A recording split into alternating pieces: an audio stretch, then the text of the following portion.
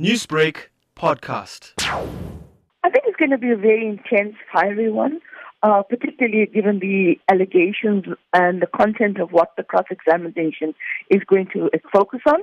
This has been 2 years. It's been 2 years since Pravin Gordhan had appeared before the commission, and he implicated Tom Moyane, or implied about Tom Moyane's competency and the way he ran the SARS as the commissioner. He implied that there were questions about some of the decisions that he made. And of course, Tom Moyane responds and says, well, he wants to cross-examine. And then, of course, Tom Moyane also instituted criminal charges against Mr. Gordhan because of the so-called signing off on the early retirement of Ivan Pillay. And then, of course, there were questions around what Pravin Gordhan had implicated of a SARS rogue unit. What Tom Moyane implicated as a rogue unit in SARS.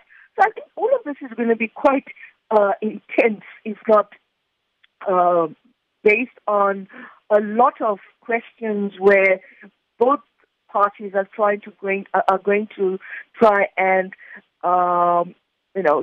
fire the first salvo. Moyane's lawyers had pleaded for an unconditional cross-examination, claiming that Gordhan's claims were unsubstantiated. How do you anticipate the difference in beliefs to play out? It's not open season for Mr. Moyane. So the idea that they had asked or requested for unconditional questioning tells you that Mr.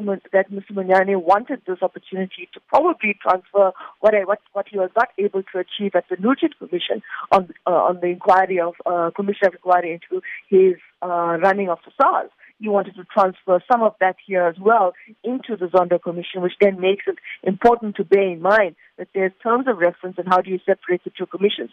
But I do think that if he oversteps the boundary, I think definitely the Justice Zondo is going to bring him back in line. There's going to be definite interventions, and there may be objections as well. So I think this treat it like a normal legal courtroom issue, and also I think Mr. Gordhan's lawyers will be in the room. Newsbreak, Lotus FM, powered by SABC News.